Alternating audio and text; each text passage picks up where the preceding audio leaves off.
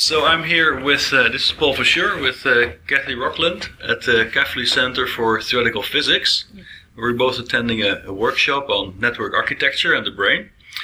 And Kathy, you gave us a presentation yesterday where you really gave us quite a broad overview of the anatomy of mainly cerebral cortex. Yes. So what do you think are sort of the key properties of a neocortex that we should be aware of? Of the neocortex. Well, let me start with what may seem backwards and say I think the distributed property, most people are not going to say this first thing, but if you look at these axons and you look at the divergence and you look at the collateralization, the first word, English word, that comes to your mind is distributed or divergent. Now we can proceed a little bit more. That immediately gets you into questions of probably random or specific, which we can come back to. I'm not saying random, I'm just saying the simple fact of distributed. And so that's one thing we can come back to. Probably what most people would then talk about the cortex is, because it's been promoted, a uniform organization. This is what we were talking about at lunch. But that really, if you look closely at the anatomy, that's not the first thing that comes to mind. I could show you pictures later, or we can develop that theme also.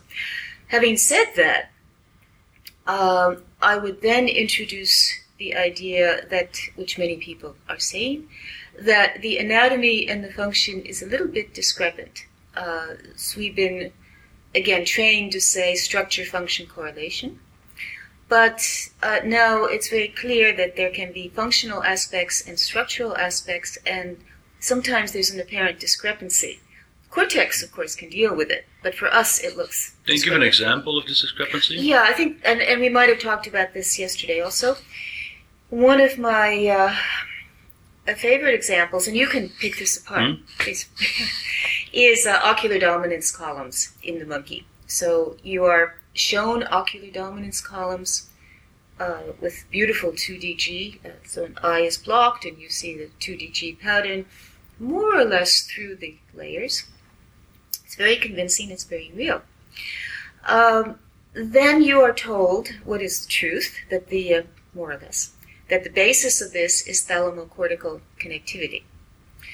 Now, there are actually several things to say about that. One is, if you look at the scale of the anatomy and the functional column, there's an immediate mismatch. So in layer 4C, the main layer, parvocellular axons are smaller than 500. I should say the ocular functional columns are about 500 microns in diameter. But the parvocellular LGN is smaller, 250.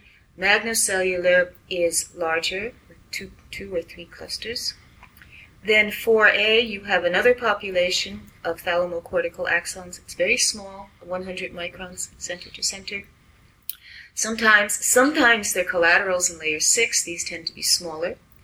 The cytochrome oxidase population is the axons are equal or less than 100 microns. And in layer 1, whatever goes up there from the LGN is very divergent.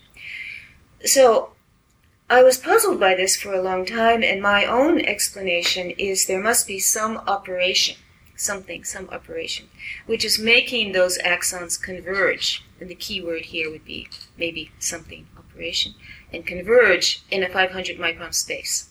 And the two candidates would be something molecular, going back to development presumably, maybe extracellular matrix, and activity related, or both. Okay, so here let me summarize. The functional column is unambiguously 500 microns, but the anatomical basis of this, the primary anatomical basis, is all, I'll use the same term probably several times, all around the block.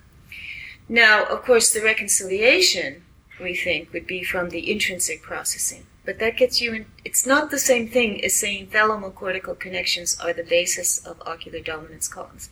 It means that the intrinsic cortex is doing something on those connections.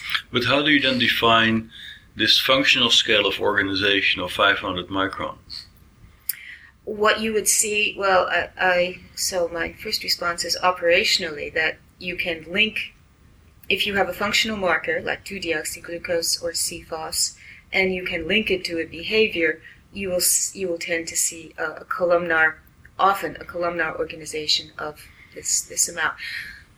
Does I want to go a little bit further? No, go ahead. But having said that, there is some beautiful work, and I'm sorry I forget the authors here, but it was within the last 5 years on the CFOS of, might have been Japanese group, Yamamori, where they were looking at different conditions of ocular deprivation in the monkey in CFOS, which is a better resolution than the 2DG, and they were able to see several laminar patterns depending on the time interval and what they had actually done with the ocular dominance. So even there is a suggestion that when you're looking at average techniques, it's telling you part of reality, but not the whole part. Okay, so one bottom line of this is that structural and functional organization does not necessarily match. Not right? to the investigator view. Right. So it works in biology, but not in the way we might think. Right. So there's no simple mapping between the two. Often not. In fact, when it occurs, it's almost the exception. And one exception would be, for example, cortical spinal tract, where you have the difference of primate with the fine pincer movement versus the carnivores that cup, and there is an anatomical basis, or even the development of the cortical spinal tract. So babies can't walk until the cortical spinal tract does something, myelination, maybe other things. But I've come to think it's almost the exception rather than the rule. Okay, but now in your presentation you also went a bit further than that, right? Because you also pointed out that the sort of standard notions of feed forward and feed back that people have been using to describe the structure of the cortex might not be that clear-cut either. Absolutely, and I think in several ways. Okay. One, even if you take the schematic, the strong view with layers and so on, there are many exceptions, really abundant exceptions. And when you go to the rodent, it's been well known for years that the laminar-based scheme breaks down in a big way. You have a layer 1 is favored maybe by what could be feedback. Layer 4 is favored, but there's a tremendous blurring. So, but even within primate, you have a lot of exceptions. But what are the rules really on which we have these exceptions? So what do you mean by rules? Well, if you say you have many exceptions in rodent and also in monkey, but then there's a rule to which you have an exception, right? So, yes, okay. So what's the rule for it? All right. Well, the old rule, which has some basis, in fact, in static anatomical fact, is that feed forward. See, it's really based on a relay view of the brain, and I don't think that's very useful. But if you accept that relay view, the visual information goes to the eye, goes to the LGN, goes to V1, and so on. Then, and of course, V1 goes to LGN, but also other things go to LGN. So none of these are pairwise. Absolutely none of them. When you get to V1, and you say, okay, let's start the relay from there. And if you do V1, V2, let's just put in MT extrastriate, V4 infratemporal cortex, there is, you can plausibly say layer 3 goes to layer 4, input layer, in your feed forward, and the feedback is actually usually 2 layers, layer 6 and layer 2, feeding back to layer 1 and sometimes layer 6. But there is a dissociation. One can present a dissociation of a layer 4 based feed forward and a layer 1 based feedback. And there also is, these were the data I was showing yesterday, a dissociation in spatial organization. Feed forward tends to have smaller arbors, sometimes multiple. Feedback divergent in layer 1. But I would still, I suggested yesterday and would still like to suggest that you can rephrase this in terms of a layer 1 organization or a layer 1 biased connection and a layer 4 biased connection. There's no real need to say feed forward and feed back in that. And it has a very bad assumption of saying, well, something happened and then there was a feedback. But we don't know when the film started. So there is a strong assumption in the terminology of this temporal or relay pattern, which I think is not, it can be useful to an extent, but it cannot be the whole truth. Mm-hmm. Right. So that's okay. But then another issue then becomes this so-called uniformity of cortex, right? Mm-hmm. So for instance, you would say, well, we have a layered structure, and cytoarchitectonically, it sort of roughly remains the same if we sort of go from the front to the back, right? And also there would then be this idea that maybe in terms of their functional organization, things will change in the sort of occipital areas and parietals, more sensory, and if you go more frontal, it becomes more motor. Is that then at least a pattern we can still sort of adhere to? Yes, by all means. But of course I'm going to say but.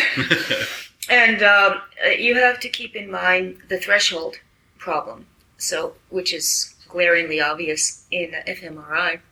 So if I understand correctly, if you set your threshold low enough, you're going to see lots of stuff. Mm-hmm. And it's apparent, I think, well, V1, your sensory areas in the adult, in the primate, probably do function strongly unimodal. But there are these cross-modal connections.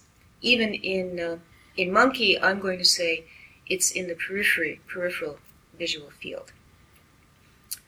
Maybe a little bit less in the fovea. So this again would substantiate the threshold phenomenon. But in monkey V2, to some extent V1, you have in V2 it's quite respectable. You have auditory input, you have some sensory input.